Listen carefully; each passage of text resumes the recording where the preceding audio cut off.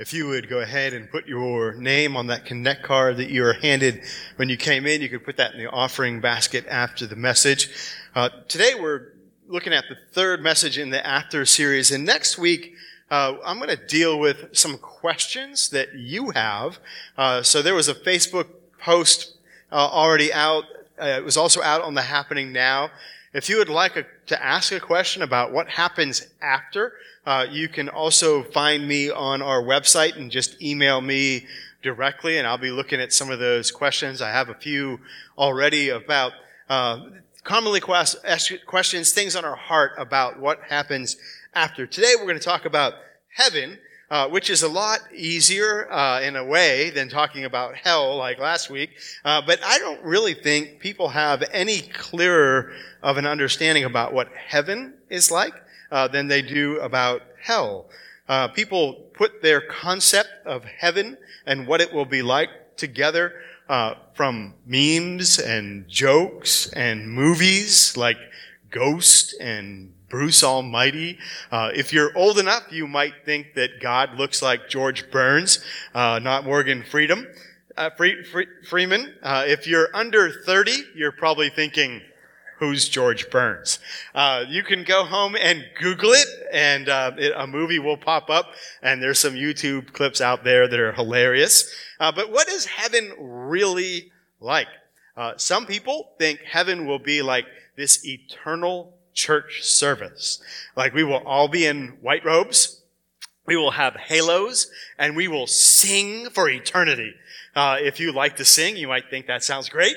If you don't like to sing, you're probably thinking, please tell me heaven is something else other than that. Let's look at some scripture this morning and let it inform our opinion instead of other things. So 1 Corinthians 2:9 says, "No eye has seen, no ear has heard, no mind has conceived what God has prepared for those who love him." So you get the sense from that verse that whatever heaven is like, it is going to be absolutely incredible. Better than anything we could imagine, anything that we could dream. As a preacher, what that verse tells me is that I'm going to fail this morning trying to describe it to you. Because no matter how well I do at trying to paint a picture of what heaven is like from Scripture, it's not going to be anything as amazing as what heaven will really, really be like. Because no eye has seen, no ear has heard just how amazing heaven is really going to be. The things that God has in store for us are going to blow our minds, our imagination, our experiences, and I just can't do it justice. But I'm going to give it a shot this morning because it's too important not to have you there. The book of Revelations gives us some details about what heaven is like. In fact, it'll tell you the size in cubits and the type of material that it's going to be made out of. But just so you know, the book of Revelations is highly symbolic. And heaven is more about the presence of God than the building materials that are used in it. Amen? Heaven is about being with God, not about walking on streets of gold. Walking on streets of gold will be awesome, but it's not going to really matter because God is more precious than gold, and I think that might be the author of Revelation's point in describing how awesome heaven is going to be and all the materials used. Have you ever had one of those moments in life where you think to yourself, you know what? It doesn't get any better than this. Like right here, right now, this feeling, this experience, this moment in time, it doesn't get any better. Anybody ever had a moment in their life when you've thought that? A number of you have, and I'm glad you have. Some of you, like after I ask the question, you're like, okay, yes, me. Sometimes it's a glimpse of a sunset that just takes our breath away. That was actually at Mammoth Park 2 weeks ago.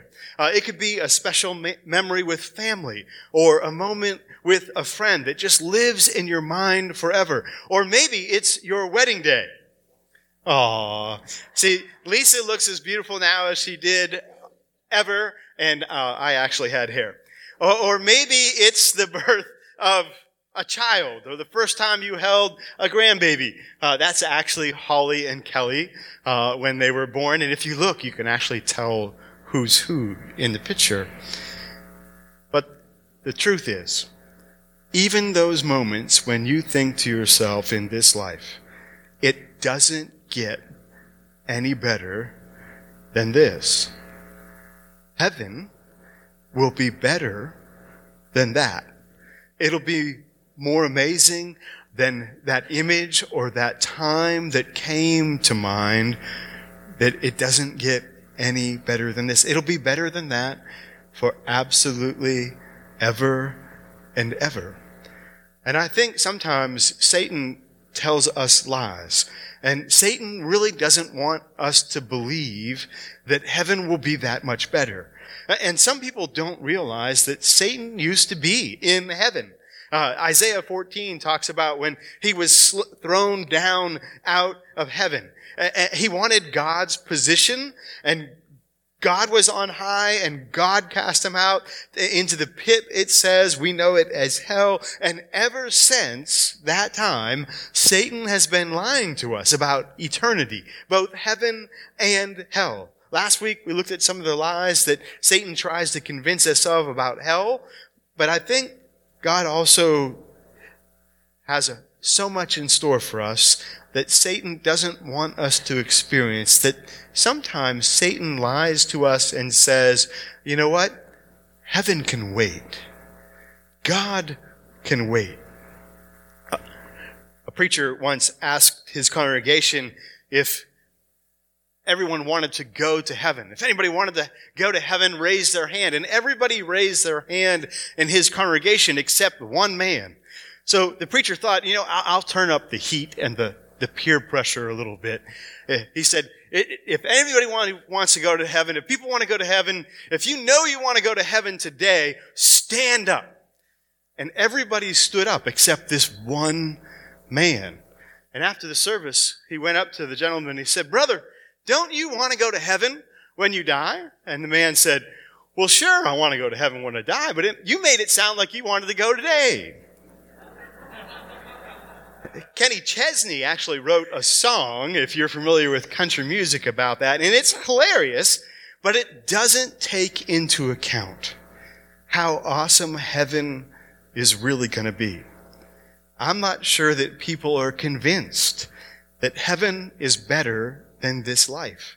And our hearts often don't drift to heaven and the promises of God. They drift to, how can I maximize this day and how good this could be if only. Our hearts just don't drift there. But look at Psalm 84:10.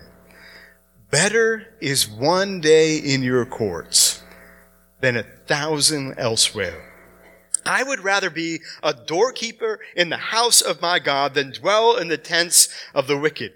The moments in this life where you think it doesn't get any better than this, they won't compare.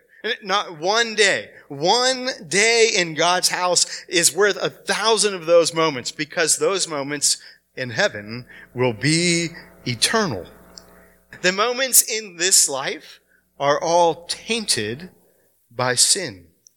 Psalm 16:11 says, "You make known to me the path of life. You will fill me with joy in your presence, with eternal pleasures at your right hand."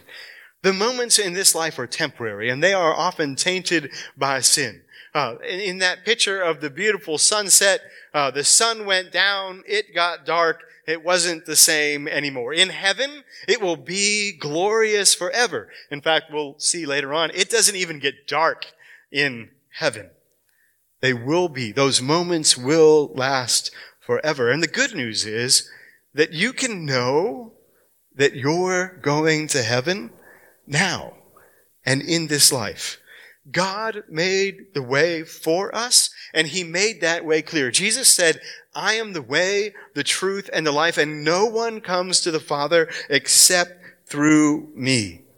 Anyone who lives and believes in me, Jesus said, even if they die, they will live. And he describes this life, that we live on this earth, as the abundant life. Why? Because through faith, we already have 1 foot in eternity. In fact, I'm of the opinion that those experiences in life, when you think, it doesn't get any better than this, I think that's like a window into the glory of God. That sunset is a glimpse of what God has in store for us. That's temporary. But someday, it's going to last forever. And it'll be more amazing like that than that 100,000 times. And we're going to sing of his glory, not forever. It won't be just like this a continual church service. But we're going to worship him because that love from the blessing of God, those moments like it really, really doesn't get any better than heaven forever, will cause us to worship him in what we do, in what we say, in the words we sing, in the way that we treat one another forever. What you believe about what happens after really does affect what you do now. But it's sad that many people really don't know where they're going to spend eternity. And that messes with how you live now. But you can know for sure, and you can walk kingdom living now. Imagine with me that you're traveling at a high rate of speed in your vehicle. And for some of you, that was on the way to church today. But you're driving at a high rate of speed and you're being careless. And you drive around a corner and you hit some gravel and your car starts to skid. And you're sliding towards this huge oak tree off the road. And in a moment, everything freezes and holds still. And Jesus suddenly appears at the driver's door and says to you, if you'd like, I'll take the wheel. And you think, as the country song says, Jesus, take the wheel. You open the door, you get out, Jesus gets in. And when the car door closes, the vehicle speeds back up and slams into the oak tree. Jesus' head goes through the windshield, blood everywhere, and he dies. Jesus literally took your place. It's easier for us to imagine a car accident because we've seen them. But on the cross, Jesus really did trade places with you. Our sin put him there. And he willingly traded places with us and died our death to offer us life. He did it out of obedience. He did it out of love. He did it because he desired fellowship with us that would last for eternity. With the time that we have left, I want to look at some more scripture and just get a glimpse at what heaven is really, really like. And I'm going to look at Revelation 21, verses 1 through 4 this morning with you. It says, "Then I saw a new heaven and a new earth. For the first heaven and the first earth had passed away, and there was no longer any sea. I saw the holy city, the new Jerusalem, coming down out of heaven from God, prepared as a bride, beautifully dressed for her husband. And I heard a loud voice from the throne saying, 'Look, God's dwelling place is now among the people, and he will dwell with them. They will be his people, and God himself will be with them and be their God. He will wipe away every tear from their eyes. There will be no more death, or mourning, or crying, or pain, for the old order of things has passed away. So what do we learn about heaven from this verse? One of the things that might be surprising to you, first of all, is God is going to create a new heaven and a new earth. Some people envision this all coming to an end, everybody going to heaven, and that's it. Scripture says God will create a new heaven and a new earth, and supposedly we will all inhabit the new. Why does God create a new? Because the old passes away. The old is corrupted by sin, and God is going to make everything new. And the heaven listed in this verse may be kind of like, according to the Jewish sense of heavens, there's three: the sky that we can see, outer space, and then the kingdom of heaven, the holy city. Heaven in this verse is not capitalized. So the new heaven, the new earth could be what we can see, what we know, the earth, the heavens, kind of a thing. Just to back that up, let me share an Old Testament verse with you. This is Isaiah 65:17. See, I will create new heavens, plural, and a new earth. The former things will not be remembered, nor will they come to mind. So when God creates everything new, they're going to be so incredible, so amazing that we won't kind of remember, we won't recollect the old, because the new will be so much better, so transformed.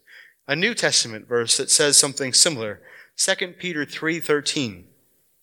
But in keeping with his promise, we are looking forward to a new heaven and a new earth where righteousness dwells. So what will be different? The new heaven and the new earth, what will be there?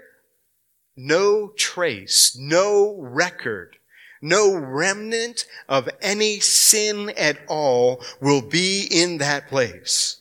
We are told that righteousness will reign and that God himself will dwell there. We also assume that we will reign with God on this earth, sort of like he intended in the Garden of Eden. We may work. We may use our God-given talents to do a job. If you remember, in the Garden of Eden, Adam and Eve were told to work the garden before the fall. So work in general is not necessarily a part of the sin curse. Work being toil, a pain in the neck, everybody has to go to work on Monday, is part of the sin factor. But work in general isn't sin, especially if you're using your giftedness to bring God glory through it. So what do we know, first of all? First, there will be a new heaven and a new earth, and some of the things that we experience now might be experienced on the new heaven and the new earth, except without the tainting of sin. Second, God will do away with death, mourning, crying, and pain. Let that sink in for a minute. What bothers you now? You experience headaches? Gone. Your back giving you fits? Brand new. Arthritis? No such thing. Anxiety? Nobody there ever experiences it. Addiction?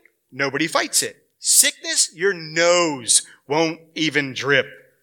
Have you ever lost someone and had to deal with the pain and the heartache? Not anymore. Not there. Whatever bothers you, whatever hurts, is an effect of sin upon this world. And it will be gone when God makes all things new. And all God's people can say, Amen. Take it a step further. Any tear that you have shed, any hurt that you have experienced, this scripture says that God himself will wipe away your tears. What will heaven be like? Totally new, totally untainted by sin. Second, it will be forever without death or mourning or crying or pain. And third, God will dwell with us and he will live among us. The way that we understand God now, the way he's portrayed in Scripture, is that if you or I would see the face of God, we would die. In the Old Testament Scriptures, to see God's face meant sudden death. So when Moses wanted to see the face of God, God said, listen, I tell you what, you hide your face in that mountain over there. And as I pass by you, I'll take my hand and I'll shield you just in case you try to peek so that you won't see me. And as I get by you, you can look at my back, at the train of my glory, the hem of my garment, because if I didn't do that, you would die. And Moses is said to have seen the glory of the Lord as he passed, and it absolutely took his breath away. Remember what they used to do to the priests when they went into the Holy of Holies every year? They actually tied a rope around the priest's foot, and they put a bell on his garment, because if God's presence showed up in the flesh to the priest, everybody assumed that dude's dead. So if the bell stops ringing, nobody's going in there to get him, because the risk is too high. We're going to just drag him out by the rope. In the new heaven and the new earth, we are told that we will see God face to face and live. The disciples got to see God in Jesus, and Jesus said, "You have seen God because you've seen me." Now, Jesus was dead and buried, but he's coming back again. And when he comes back again, we will see God face to face for all eternity, in unbroken fellowship, just as God intended it from the very beginning. Look at Revelations 22, verses 3 through 5. "No longer will there be any curse. The throne of God and the Lamb will be in the city, and his servants will serve him. They will see his face, and his name will be on their foreheads. There will be no more night." There's that disappearing always light. "They will not need the light of a lamp or the light of the sun, for the Lord God will give them light, and they will reign forever and ever." In that moment, when we see the face of God, when we see his glory, his love, his mercy, every longing, every need, every desire that you have ever had will feel totally fulfilled in the presence of God. We will worship him because of how good he is and how indescribable he is. And we will dwell in his presence together forever. Most people in this world think that heaven is actually everyone's default destination. It is not.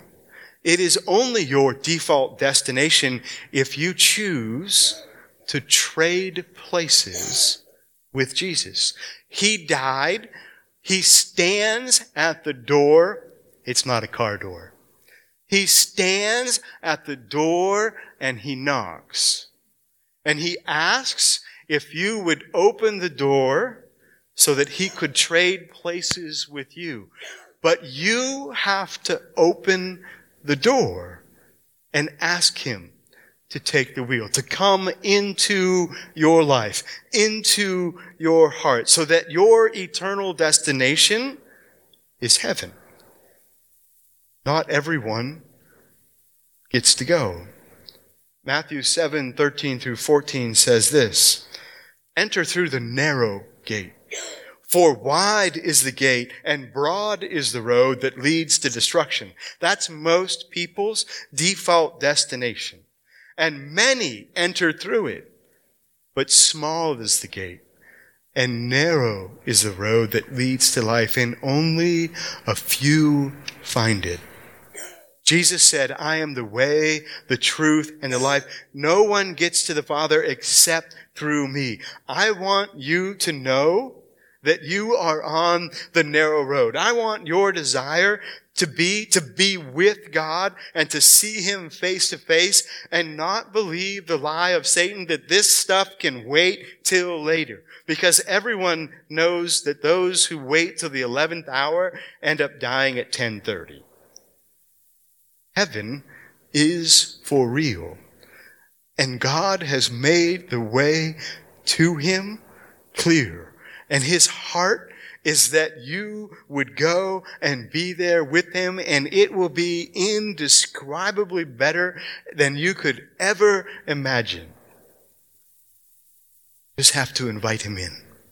So let's pray together. God, this morning, we pray that as we worship, as we enjoy your presence, that you would give us a glimpse of that indescribable love that you have in store for us, that as we have one foot in eternity now, that we would start, God, to appreciate the abundant, narrow life living that leads to life everlasting. And God, if there is anyone in this house that hasn't taken that step to knock on that door, to invite you, God, in as they hear your call of salvation, God, I pray that they would invite you in this morning.